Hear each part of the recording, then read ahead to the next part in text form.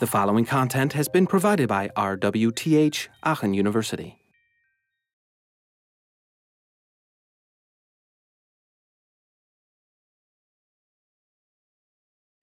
Okay, another example is doing things in parallel. So stuff that isn't time critical can be delegated to a background process, so it can happen in a separate process that can run a little longer. And also, if you have something that is likely to come up, you can do it and basically do it before it's even requested. To give you an example, somebody told me this. I wasn't aware of this. Quite a while ago, the web browser Opera did something really smart, and now more web browsers are beginning to do this. When a user was downloading a file, it would basically, let's say you click on a file. What usually happens, and how you would probably naively implement it, is you pop up a file dialog, right? Say, like, where would you like to save this file, right? So the user tells you where to save the file, and as a developer, you say, okay, now I know where to put it, so I'm going to start downloading the file and putting it there.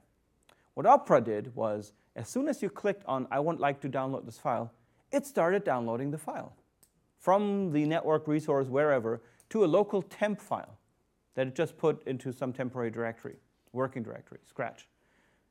Then it would pop up the dialog, let the user say, oh, I'd like to put this here or there, or maybe even cancel, right? Who cares? And once the user had picked a location where he would like to put the file, Opera would take the stuff that it had already downloaded in the temp directory, move it over to that location that the user had picked, and then continue on from there. And in many cases, you know how it is. It takes you a couple seconds to decide where you would like to pick a file, or if you're have a special way of sorting your files on your computer. And we all have OCD, so we all like to sort our files on our computer. So by the time you were done picking the location to put the file, it may well be that the download was already finished. So you felt like, whoa, that was super fast. And nothing was being sped up here in the sense of internet connectivity or bandwidth. It was just using the wait time, this response time in the GOMS model, where the system waits for a user input, to do stuff. Because why should it sit there, twiddle its thumbs, and do nothing while it's waiting? Because it knows the next thing it needs to do is get that file.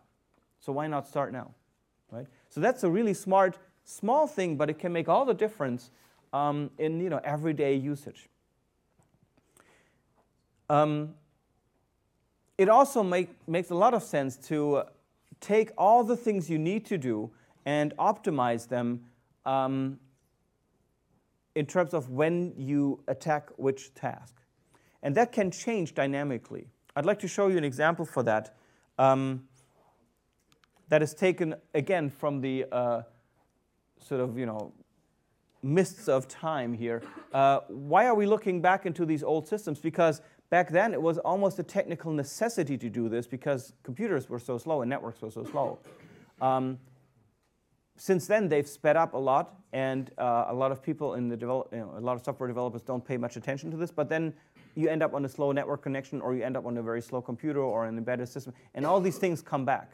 So the very obvious examples are often taken from historical systems. So this is WordStar. This was a system that ran on a 1 megahertz, not gigahertz, 1 megahertz computer that was later killed by the IBM PC. WordStar was written by somebody who was more of an amateur, really, and he knew he wasn't writing the smartest, routines for, I don't know, rendering text or sorting data in files and stuff like this.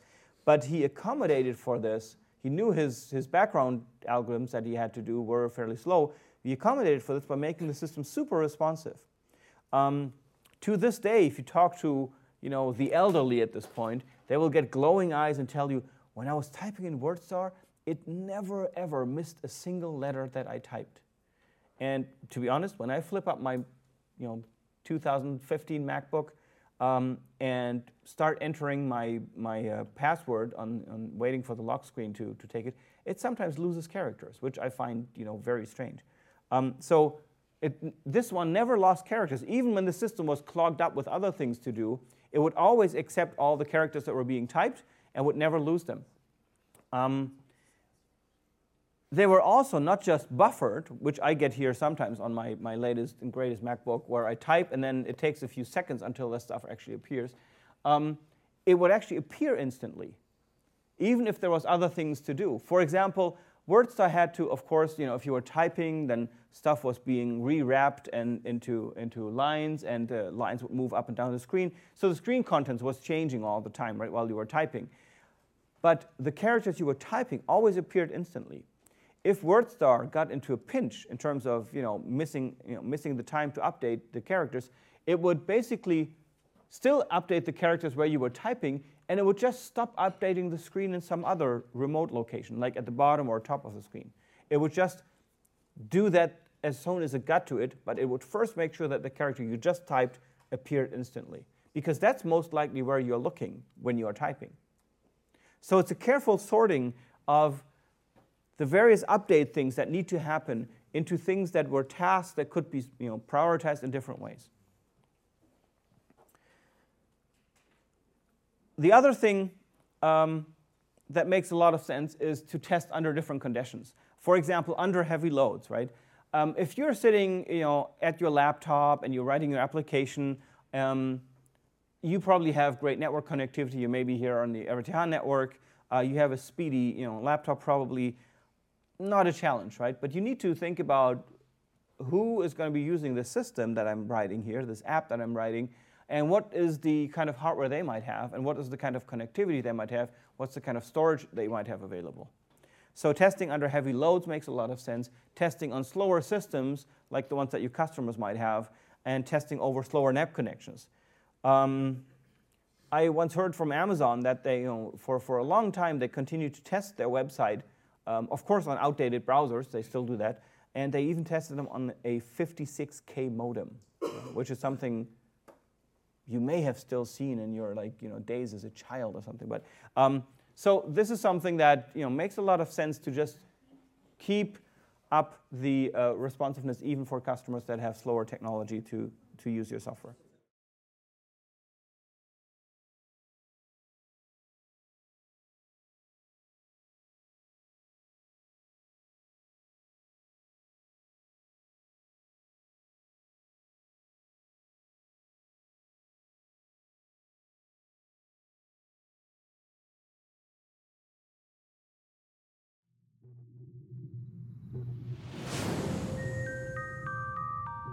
This content was provided by RWTH Aachen University.